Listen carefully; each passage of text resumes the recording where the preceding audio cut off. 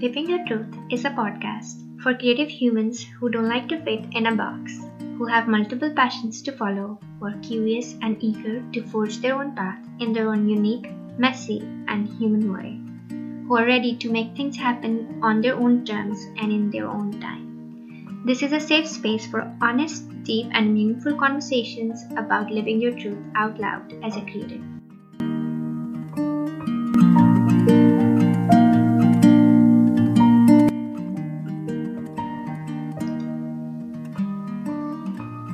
Hello, and thank you for joining me for episode 5 of Living Your Truth podcast. My guest today is Huma Qureshi. Huma is a writer, a journalist, and an award winning author. In this episode, we talked about her love for the written word, how her South Asian heritage has influenced her as a person and as a writer as well, learning to say no and navigating writing, life, and motherhood all at the same time. Huma and I share the same cultural heritage as we both are from Pakistan. I grew up in Pakistan and she didn't, but still our experiences are quite the same in many ways. We also talked about inclusion, why representation matters, and why we need to hear, see, and read more stories in which we can see ourselves reflected to create space for what's possible for us. I hope you enjoy.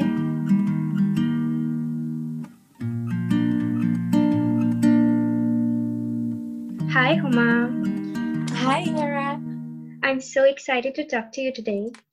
I am as well. We've kind of followed each other for a while, and it's lovely to watch your progress. So I'm very pleased to be one of your guests. Tell us all about you. What do you do, how and when you started, and where you are in the world. Sure. Okay. So my name is Huma Qureshi.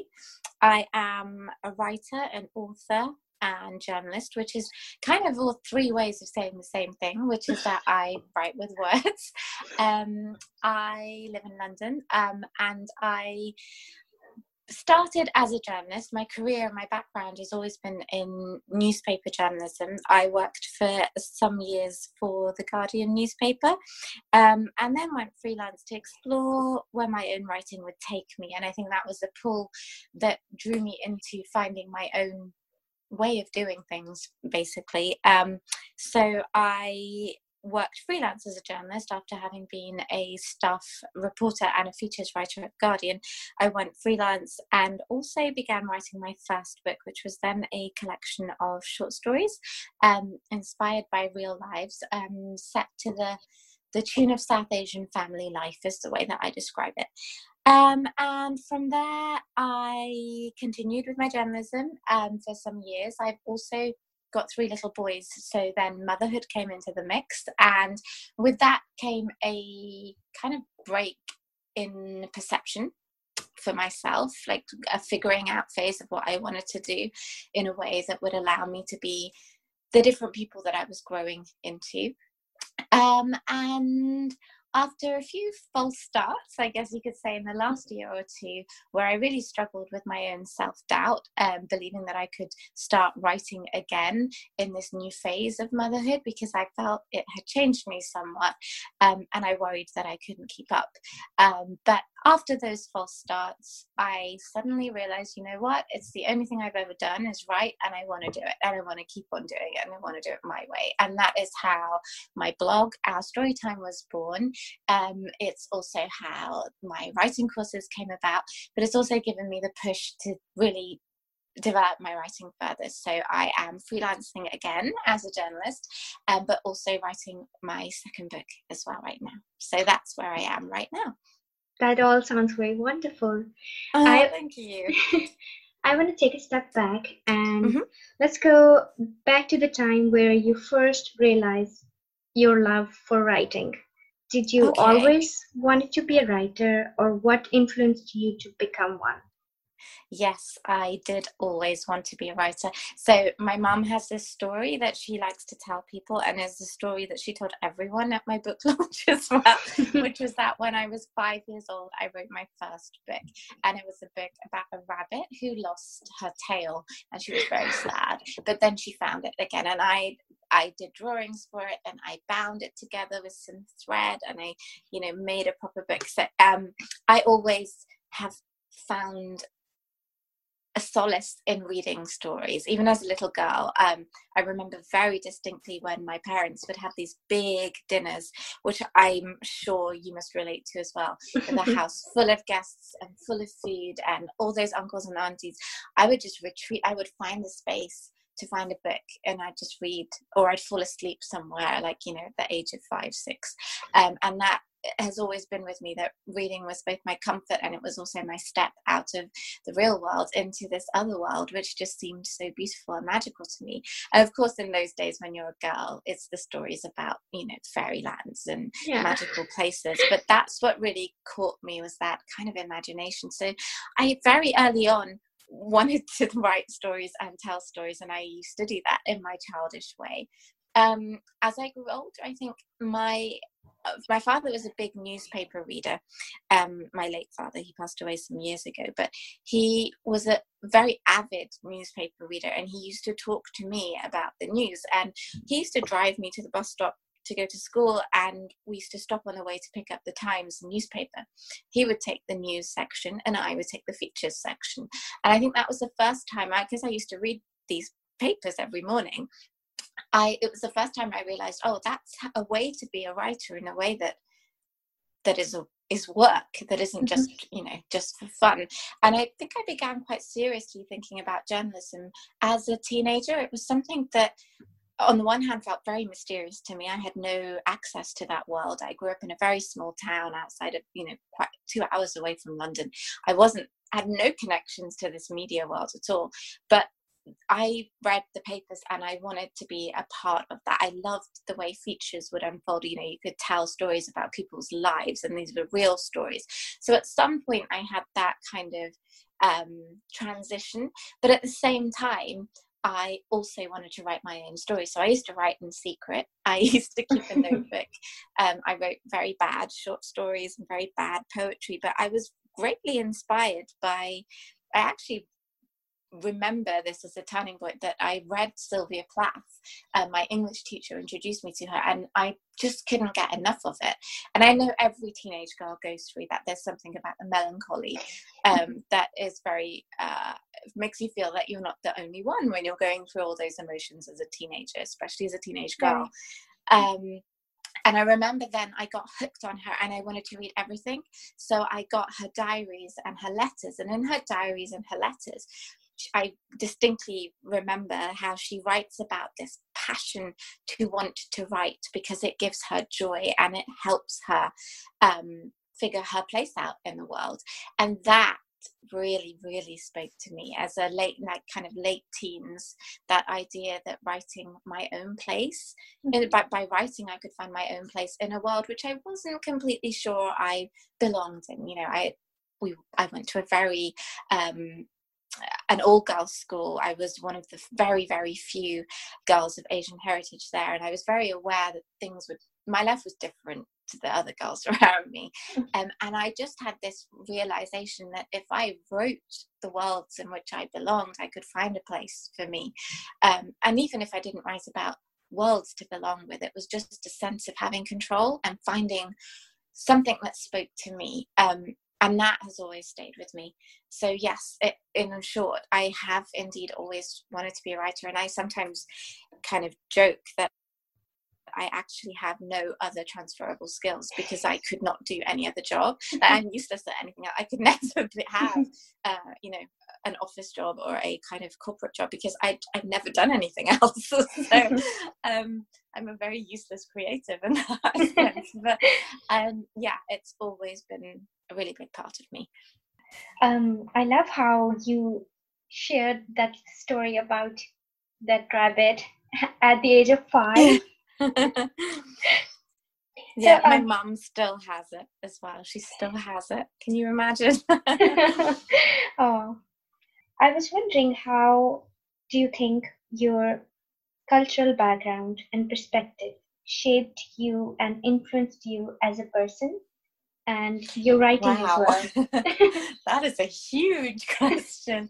Well, I think our backgrounds are very similar, aren't they? Yes. I mean, you've grown up in Pakistan, am I right? I have. You've grown up there. Well, I never grew up there. I was born and brought up in England, but I definitely felt, I don't know how to explain it, because for my parents, they moved here. I was born here, so that makes me, I guess, second generation. As the first generation were the ones that moved here, and the second generation is the generation that was born here. And it was, I've been thinking a lot about this for my book, actually, that I'm writing right now, is reflecting on that sense of identity and who was I. And I don't think I ever really knew for a very long time. Like I feel like I was always pulled both ways. There was, on the one hand, this very clear message that we were Pakistani and I was Pakistani.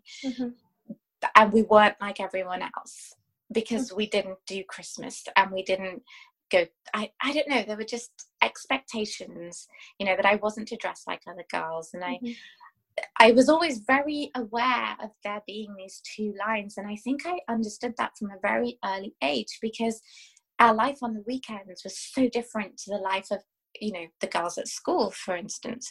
You know, we'd have every weekend, we'd be in someone's house. People we call uncles and aunties that have no relation to us whatsoever, but our parents made that kind of sense of, I hate the word community because that sounds really, I don't know, it sounds very formal way to put it, but they kind of made that their own family here for us. And so we grew up with all these kids who were, to all extent and purposes, like the extended family that we didn't really have. And I think that awareness of straddling two worlds, that on the weekends we went into that world and I would wear shalwar kameez and go to their house and we would eat, you know, proper Pakistani food. And then on the other hand, when I was at school, I was in my prim and proper school uniform with my white knee-high socks and my straw hat, and it was very Enid Blyton, and I was caught between the two worlds. And I think I hate the term culture clash because it really simplifies it, because it isn't like that. It's more this sense that you are constantly on a journey and you're just bouncing between two lines, like two walls, and one wall is your English side and one wall is your Pakistani side, and you never quite, I don't know, it's like you never quite get your ball into the right court and you keep bouncing backwards and forwards. And that's what it feels like, or had felt like, and sometimes even does still feel like, you know, because much as I love my heritage, I think it comes with I don't know if you'll agree with me, because it's our heritage after all, but it comes with a certain expectation, I think, on girls especially. And I think that is hard for me. And on the one hand, I always tried very hard to follow the rules, because there's a lot of rules in our culture and our religion, and it can be hard to understand when the rest of the world around you is not doing the same thing. And it's still something I'm trying to figure it out for my kids as well, because they will be even more removed in a way from that sense of culture and heritage and background. So it's greatly shaped me, because it's something that I think about almost every single day in some way or the other, from correcting myself from saying, oh, hi kids, which is my natural inclination, and then I hear my mum's voice and I think, oh gosh, I'm supposed to say salam to them. Do you know what I mean? Like, it's this constant kind of, how do I do this? How do I navigate this world for them? And I'm slowly coming to terms, not coming to terms, that makes it sound like there's an element of sadness or regret. No, there isn't that. But I'm slowly coming to understand that you can't plan for these things, and you just follow your instinct and what feels right. So that's what I try to do now. So if I feel like perhaps I am not living up to a certain expectation, that's okay, because my instinct protects me from it, and protects me from that feeling of falling short. And in my writing, it's definitely something that I am exploring, especially right now with my second book. But in my first book, I definitely touched on it, because they are short stories inspired by real events and real lives. These are people that I interviewed and connected with them and heard their stories, and then based these creative fiction accounts of what happened in their lives. And I think that was my way of exploring the push and pull between an inherited culture and what it means when you inherit it in a place that is so far removed from it. Because one thing that always strikes me is that my mother will always, for instance, refer to Pakistan and a religion and stuff and so on as our culture. Like, this is our culture. Mm-hmm. But it's not really my culture. And that is the push and pull that I want to explore, because I think so many of us go through that sense of just finding your own way and finding your own path. So it's very, very influential for the way that I write and the way that I see the world, because it's so hard to tread a line that hasn't been walked before, or it's been walked countlessly, but nobody really writes about it. I mean, I can think of my favorite author, Jhumpa Lahiri, was the one that really, I remember when I read her books when I was in my early 20s, it was the first time I felt that I could see myself reflected in literature, and that I had the right to write about my background. That was the first time I realized that I could add something to that conversation. So that's what I try to do. Mm-hmm. I remember reading one of your blog posts about inclusion, and it was titled "Why Simple Living and Minimalist Lifestyles Need to Be More Inclusive." Mm. And there you really talked about how the lack of stories that we can relate to this generation that is growing up far from their culture, but embracing it as their own culture and navigating those waters, how we need more stories, and definitely that we can relate to. I think it's so important just to have that richness of experience, because also we're not homogenous. My experience of growing up and my understanding of what Pakistani roots are and what my Pakistani heritage is, it will be vastly different to your experience, because you lived it and you were born there, and it'll be different. But your experience will be different to the next girl that was born there and lived there and moved to Europe. So I think one thing that kind of upsets me in a way about the bigger world, the publishing world, where these narratives have the opportunity to shine, is the sense that, oh, well, one brown person has already written that book about her life, so why would we need another? And I find that attitude incredibly problematic, because it does imply that every British Muslim Pakistani female has the same experience, and that if you have one book about it, then that's enough.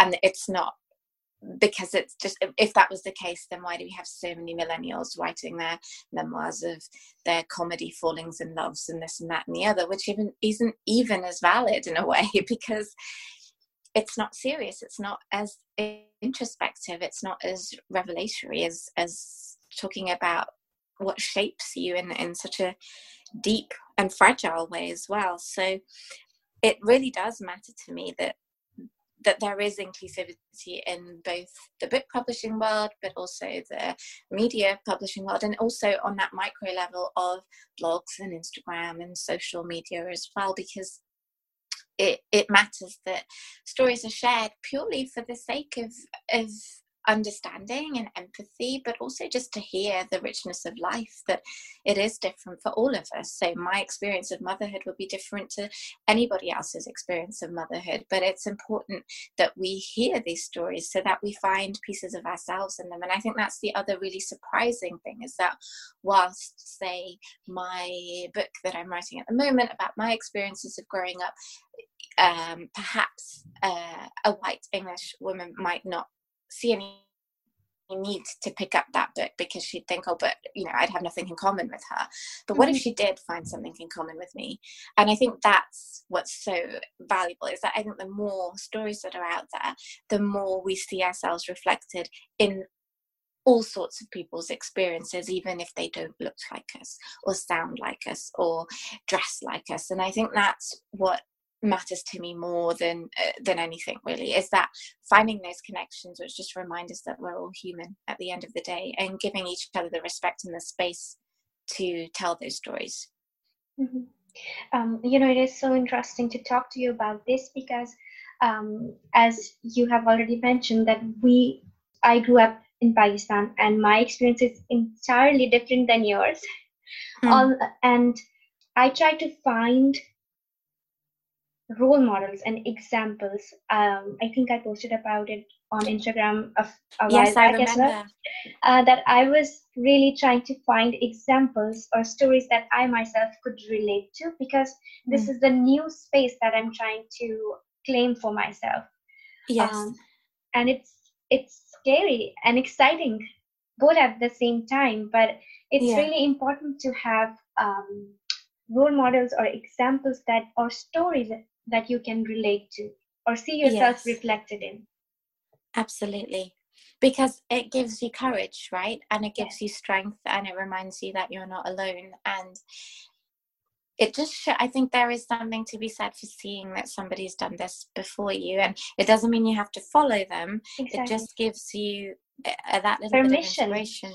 Yeah, exactly. And there will be people that say you don't need to ask for permission, you can just do it your own way. But I think everyone is human.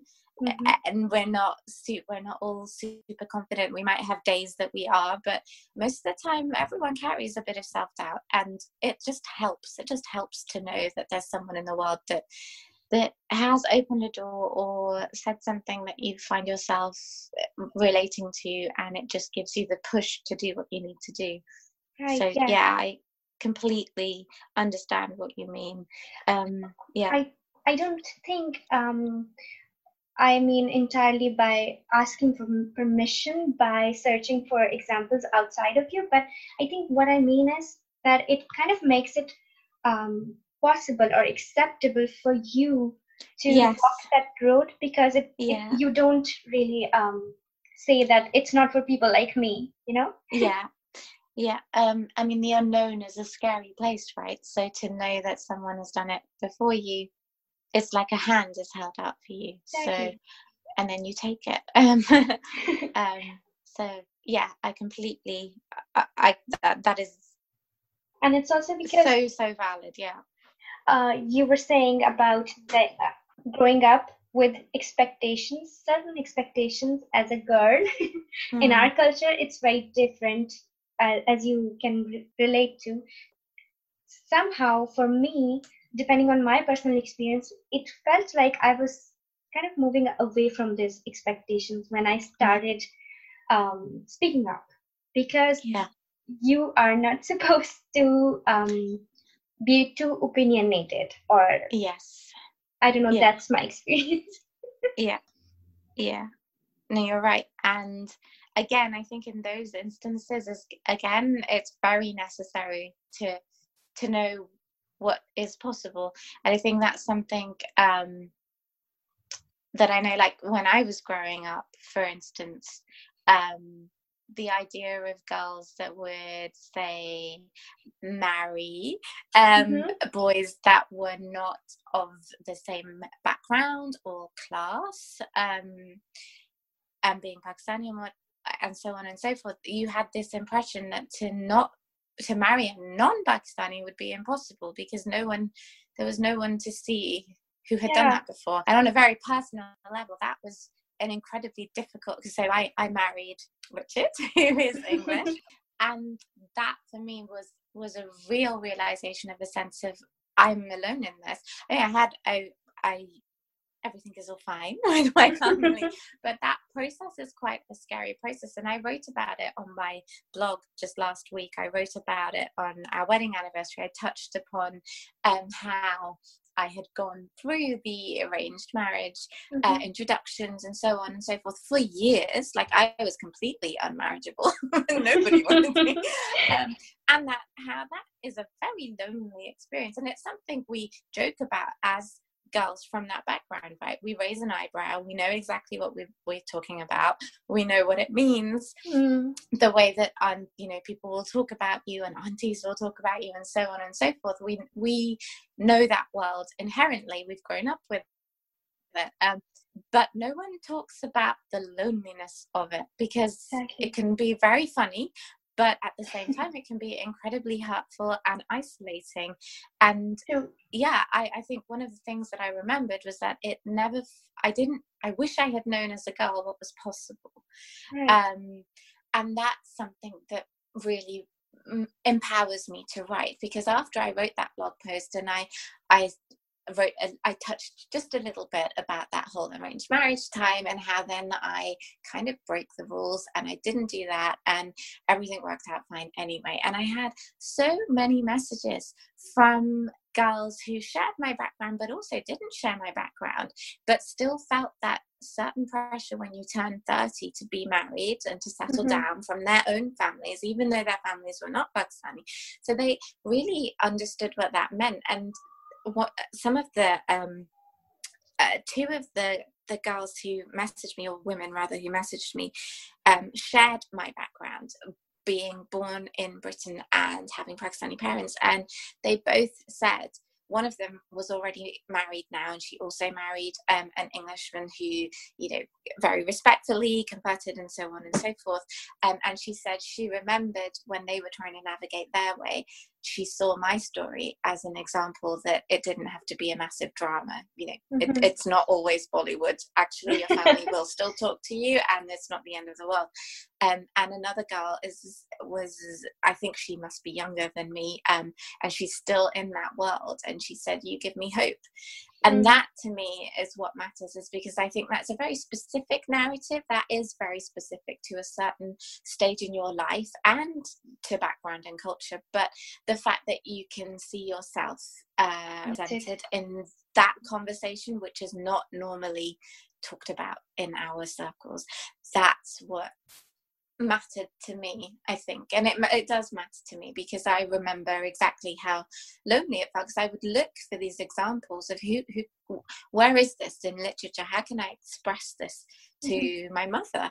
And the only book at the time I remember was The Boy with a Top Knot by the author Satnam Sanghera, which was the man's perspective on this very Indian Punjabi arranged marriage world. And he writes a letter at the end of the book to his mother explaining why he doesn't want to have an arranged marriage.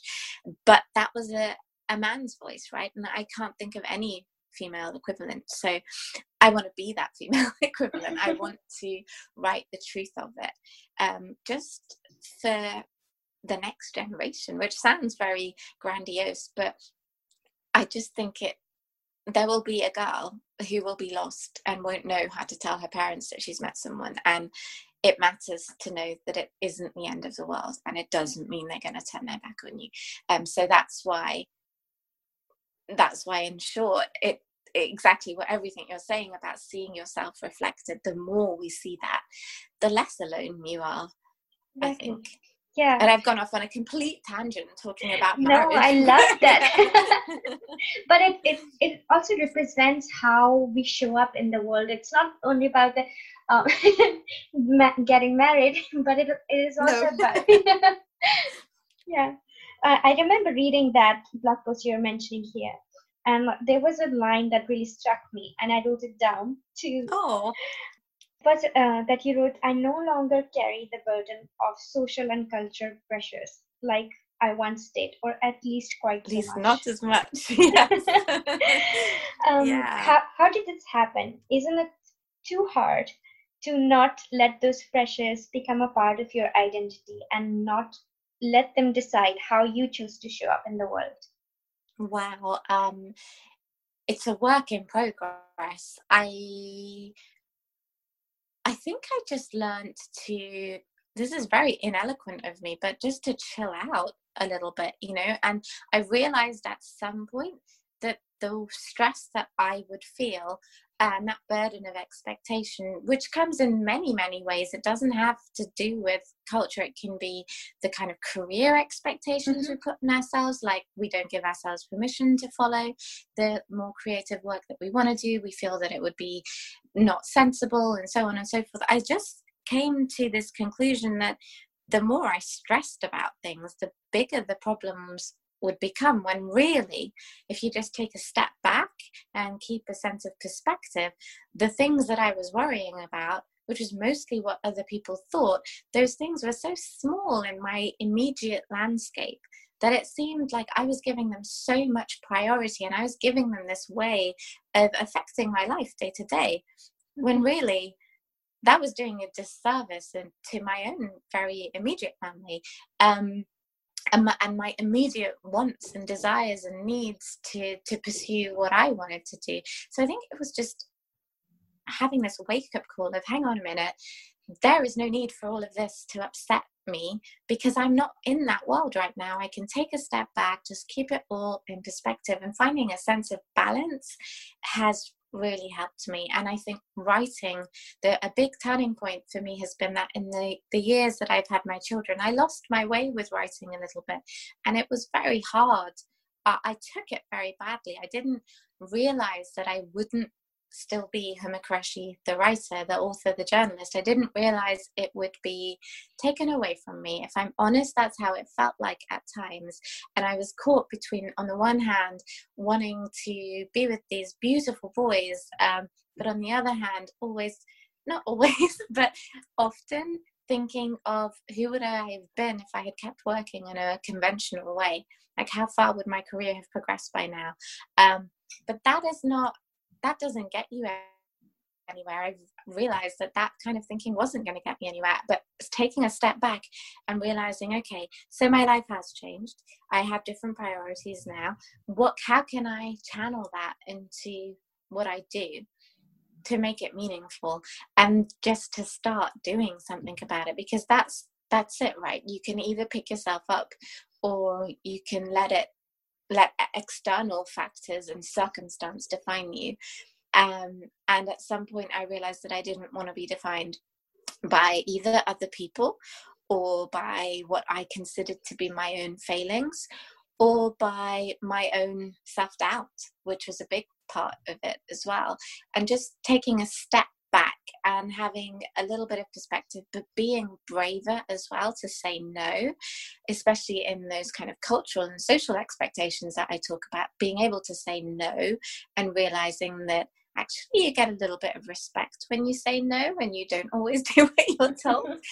That was a big turning point for me as well. So and learning to say no in many ways has only helped me move forward, especially in my work as well. I reached a turning point after my second son, who is now 4. After he was born, I was still freelancing as a journalist for The Guardian, and my book had just come out. So I wrote my first book when I was pregnant with my first son, and it came out when I was pregnant with my second son. That's right. So every book of pregnancy, yeah. And I think, and I was continuing with freelance journalism at the time, and it kind of reached a point where I realized I didn't really want to do it, because I was at the beck and call of other people, and that wasn't what I wanted to do. That wasn't why I went freelance. And learning to say no, and say, actually, you know what, this isn't what I want to do right now. I don't want to write that piece for you, rather than saying, yes, I'll do everything, even though I couldn't really manage it because I didn't have the time. Learning to say no has been incredibly powerful.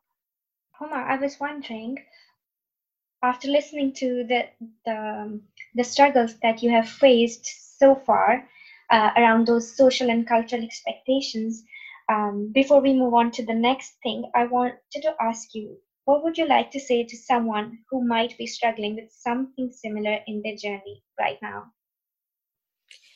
I think I would say to take a step back, because when you're in a situation where you feel obliged to other people, it can be very intrusive, and it can be very suffocating as well. So I would say take a step back. Do what you need to give yourself a little bit of space, because with that space and that breathing space and distraction comes perspective. And like I said, I think perspective is what helps you remind yourself to put yourself first as well. So yeah, I'd say just take a step back. It's not as bad as you think it's going to be. Right. So you took some time off while you were, I think it was around 5 years when you decided to come back to your writing, if I'm correct. Kind of. So my book came out 5 years ago, and I felt that for me, even I was doing some journalism after that, and I worked on the radio for a while.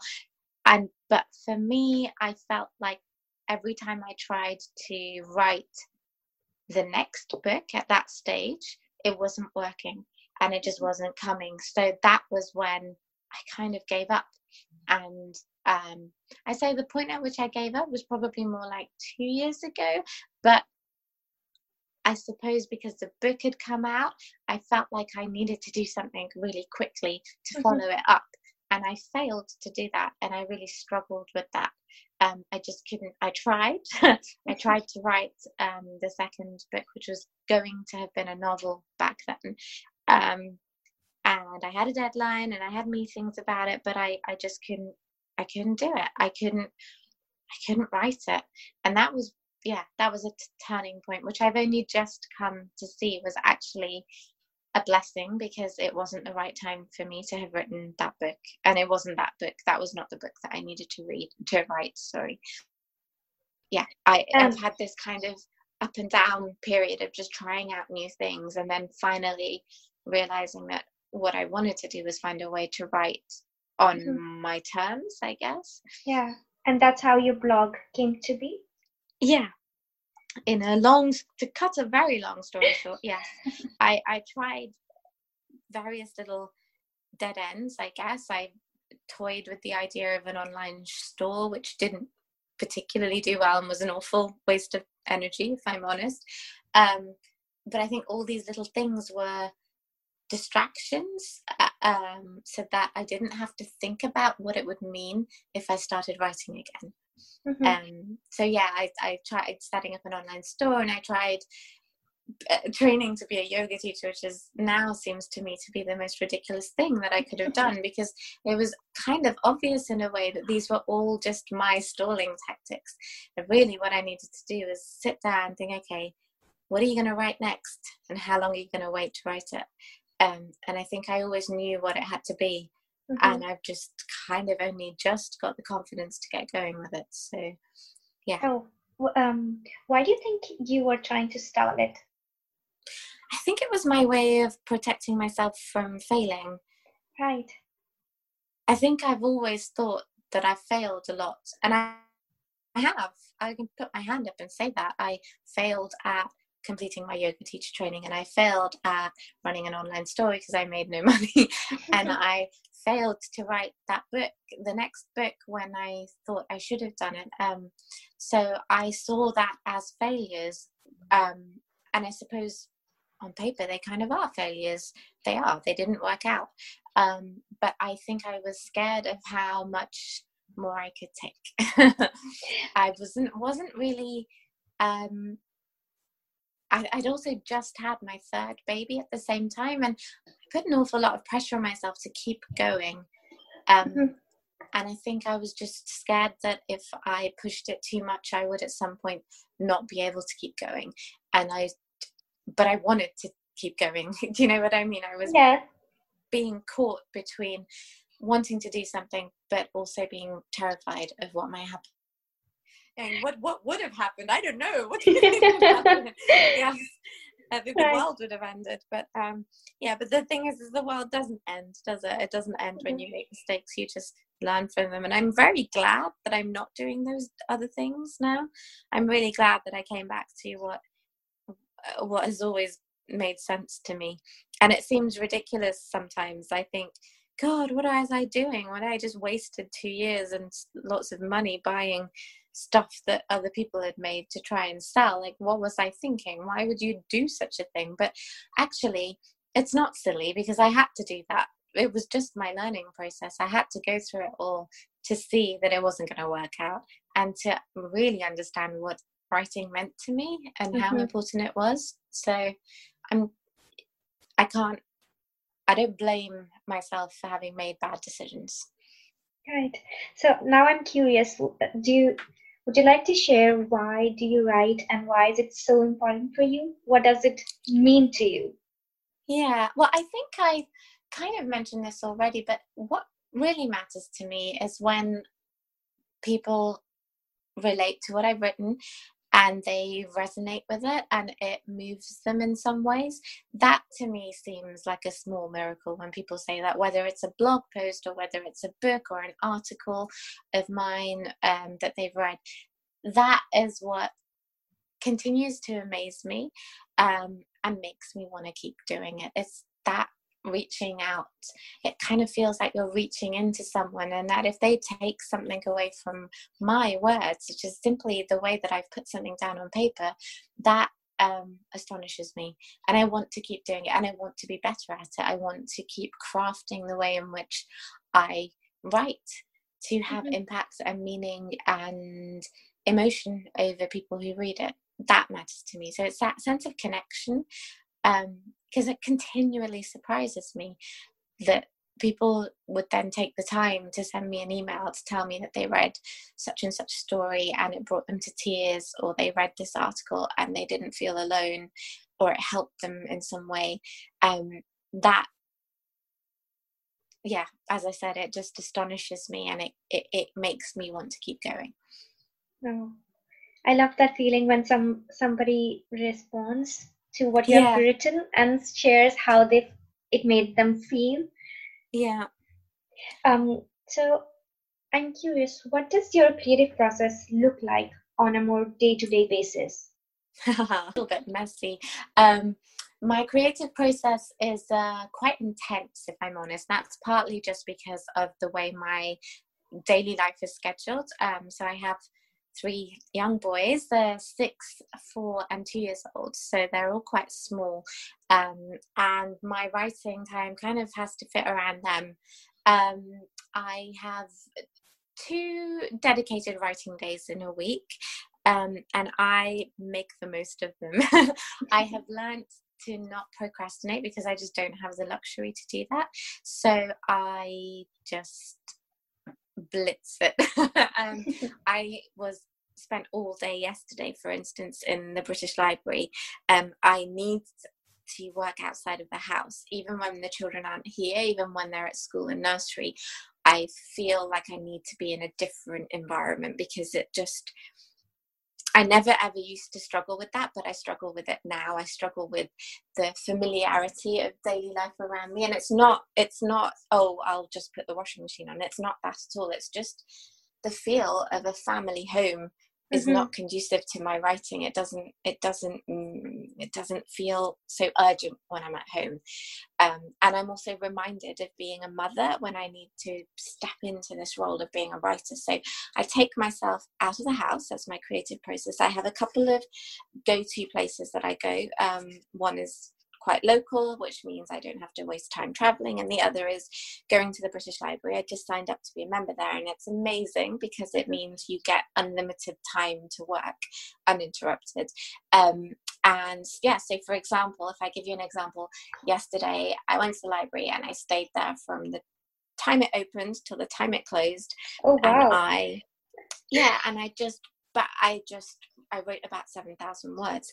Not all of it is meaningful, but at the moment, what I used to be, especially when I'd write news articles, I used to be a real perfectionist, that I would never draft an article. It would be the finished article by the end of it in the first go, because I would rework it as I wrote it. I didn't do that thing of I just get the words down and then I'll go back and I'll completely change the style and this and that. I would never write like that, but now I kind of do. So I edit as I go along, but at the same time I need to get it all down before I forget it, because I might not get a chance to look at it again Mm-hmm. for another week. So having children has made me incredibly efficient like that. And I feel like I can switch off when I'm outside of the house. I switch off a certain mum mode and enter into the writing mode. And because I'm thinking about what I'm writing constantly, it means that when I come to sit down at my computer, I'm I know where I'm going next. And I also keep notes on my phone for during the week when I don't have the liberty of sitting down to write. And I have like a separate file for the blog. So if I have any ideas, I just stick them in there. And I have a separate file for the book. When things come to me that I need to add in or take this bit out, I just put it down in there. So I've always got like a constant reference. And then I've got another set of notes which is for pitching article ideas. So if ideas come to me, I just stick them in there. So it's a way of gathering all my thoughts and all those trains of loose threads everywhere, and putting them in places where I can just deal with it efficiently. But sometimes, especially when I'm book writing, I do need a little bit more time. Like, I can be very excited about what I'm going to write, but I can be nervous about it as well. And so I like to, when I travel into the library, like for instance, I'll be going there tomorrow. So I have one bag with my computer. I have another bag with about 5 books in it to take with me to the library, because it's any one of those might just give me the courage to keep going. So if I feel that I start to think, oh my God, no one's going to read this, this is really bad, I pick up somebody else's book, which is way better than mine. And it just kind of just inspires me to keep going. And it also switches my mind out of worrier mode and into book mode, because I'm reading and I'm participating in that book and that dialogue right there. And then if I read a chapter, read a couple of pages, shut the book, I can go back to my laptop and I'm a little bit more immersed in that world of writing and reading. And it starts to flow a little bit better. And I'm not quite as stuck anymore. So yeah, it's pretty intense. But I try to max out every last minute that I have, because the time in between those days is not like that, and the chance that I might get to even just look back on something I've written is not very long. So I try to make it count when I do get those times. So Oh, it sounds really intense. It's intense, but it really gets me going. Like, I can't wait for those days, because I've had the week to think about it in my head, and then when the next day comes around, the next writing day comes around, I'm so ready to go at the moment. But that's because of where I am at the moment. I'm writing something that feels like it could be something, but equally, let's say it didn't come to anything, then I would be stuck. Then I would have the days where I might struggle a bit more, I might need to spend a bit more time reading, or maybe just go see a movie because nothing else is working. So yeah, it's not like every day is super productive, but at the moment, because I'm fully immersed in a project, it seems to be coming together. So I have that. But equally, I have had days when I've kind of kicked myself for not calling it a day sooner and just giving myself a break, because I've tried to sit there and I've tried really hard to make it work, and it's not working. So I guess it's just ebbs and flows. You can be in peak productivity, then you just need some downtime, and some extra inspiration from somewhere else. So yeah, it's not always perfect, but it's a work in progress, as everything is. Yeah, I think what you said really makes sense, that now you're in the middle of a project and it all makes sense to do it this way. Exactly. You have a few courses that you teach online, and they are also about writing. How would you like to tell us a little bit about your experience of teaching online and connecting with other fellow aspiring writers? Yeah, so I have 2 courses. One is called The Quiet Words, which is a more in-depth study of the craft of writing in a creative way.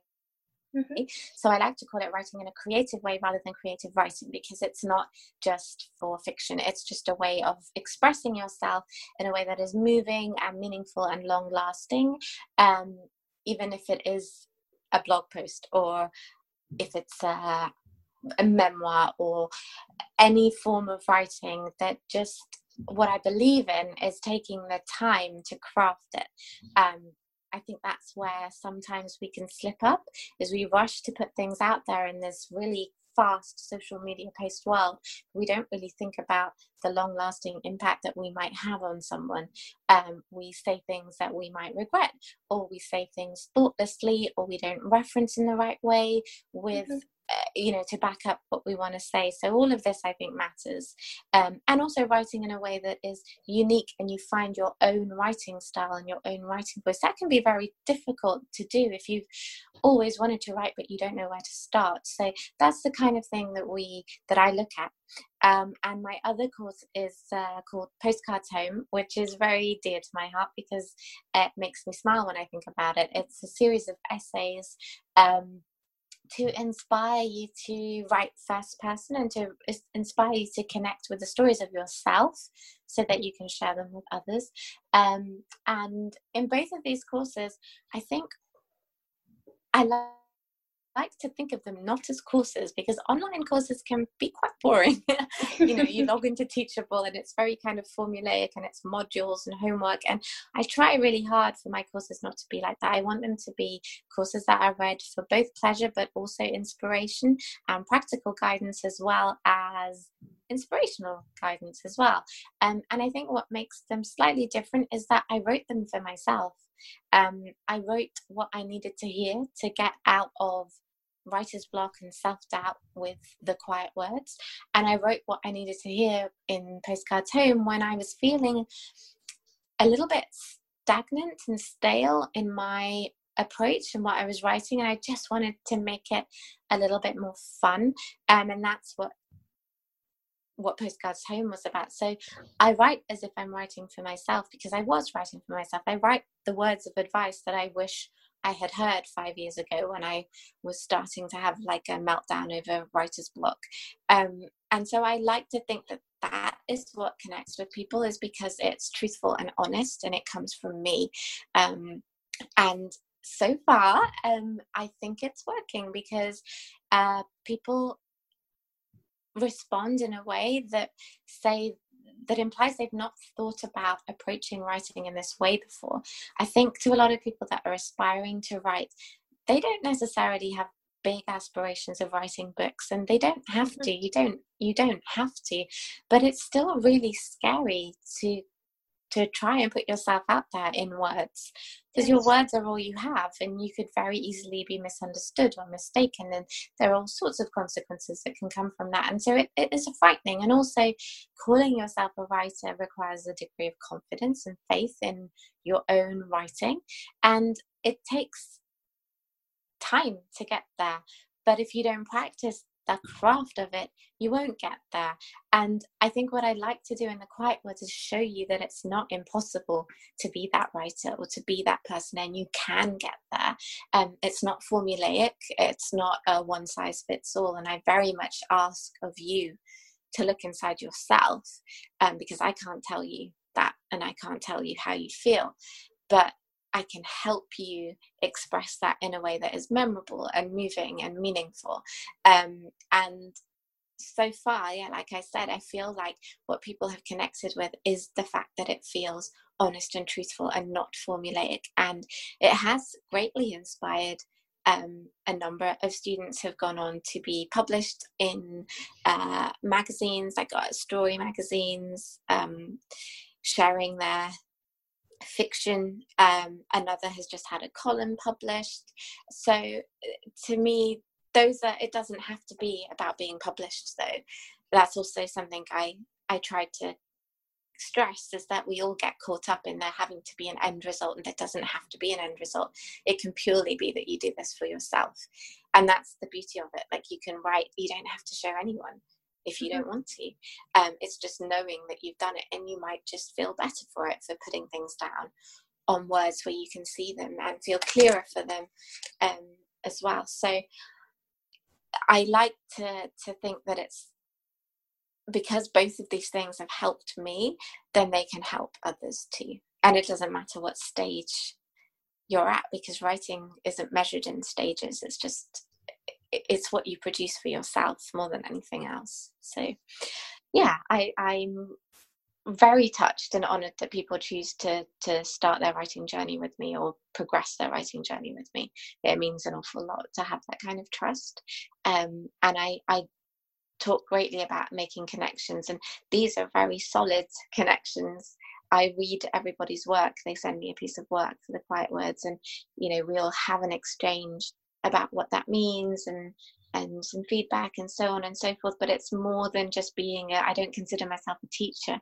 I just consider myself being a fresh pair of eyes that can maybe see things that you don't see.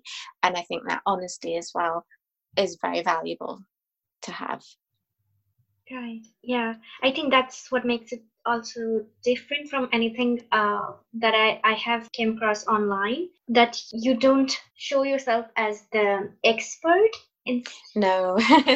Yeah, I definitely don't see myself as an expert, because how could I? I mean, there's so many other writers in the world that have had so many more books published than me, and this is just how I've made sense of things, and these courses came to me at a time when I needed some help and some guidance.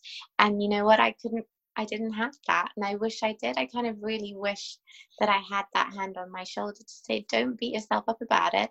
Don't make this the end of the world. You are going to write, and this is how.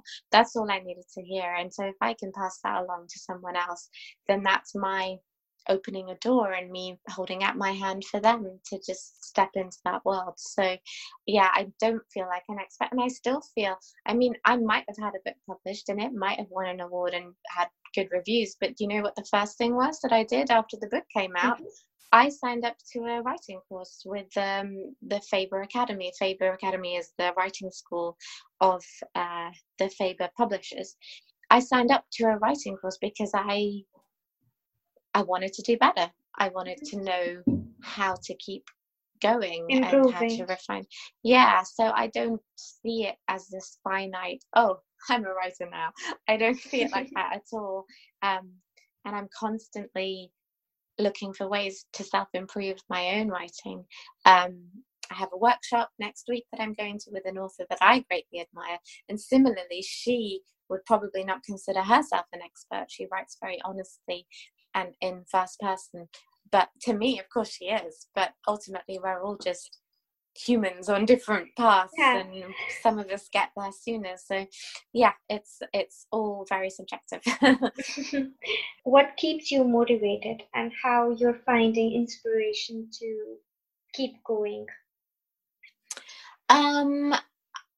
So I suppose, like I'd said, the thing that matters to me most with writing is that connection that I make with people. So that always astonishes me and motivates me to keep going, knowing that people are moved by my book or articles or blog. I suppose day to day, I am motivated by this need to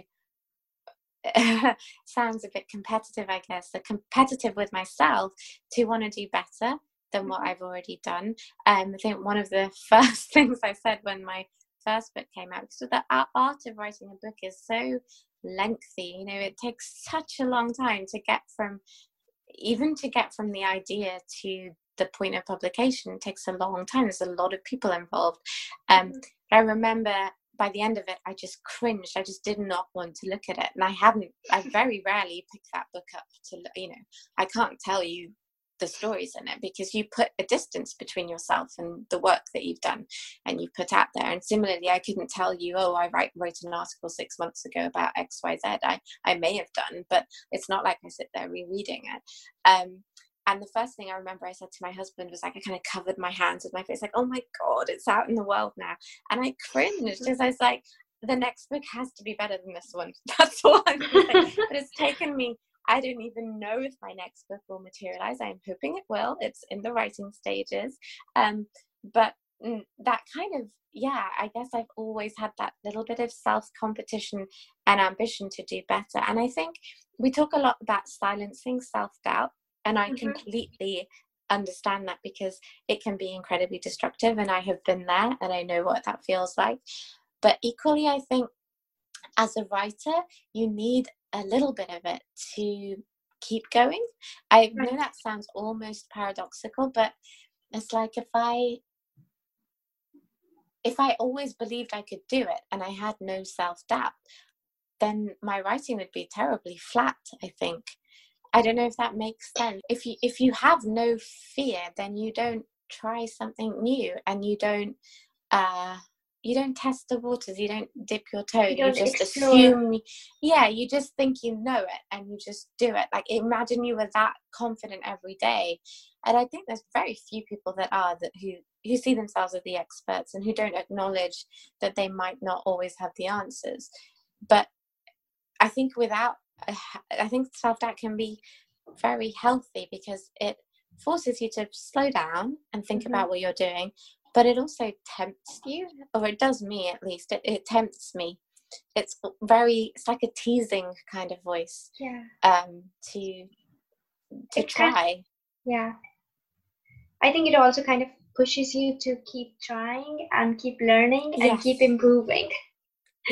I can relate to that experience. I have one last question for you.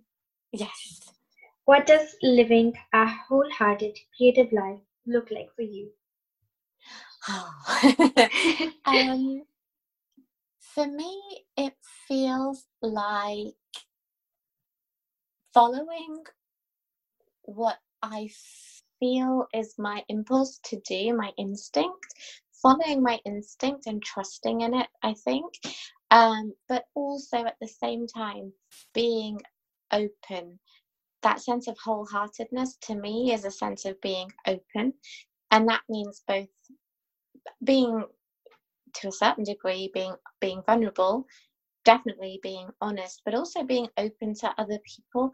I think in the past, one of the things that has always held me back has just been the fear of negative criticism and people not liking your work and so on and so forth. But I think when you start to view that criticism as not negative, but as actually quite helpful, there's a certain openness that comes with that dialogue, and that in turn doesn't hold you back. It helps you move along in your journey. So that sense of intuition and honesty and openness is what that means to me. I hope that makes sense. Yeah, it does. Sounds wonderful. Thank you so much for this beautiful conversation. Oh, thank you. It's been a real pleasure to talk to you.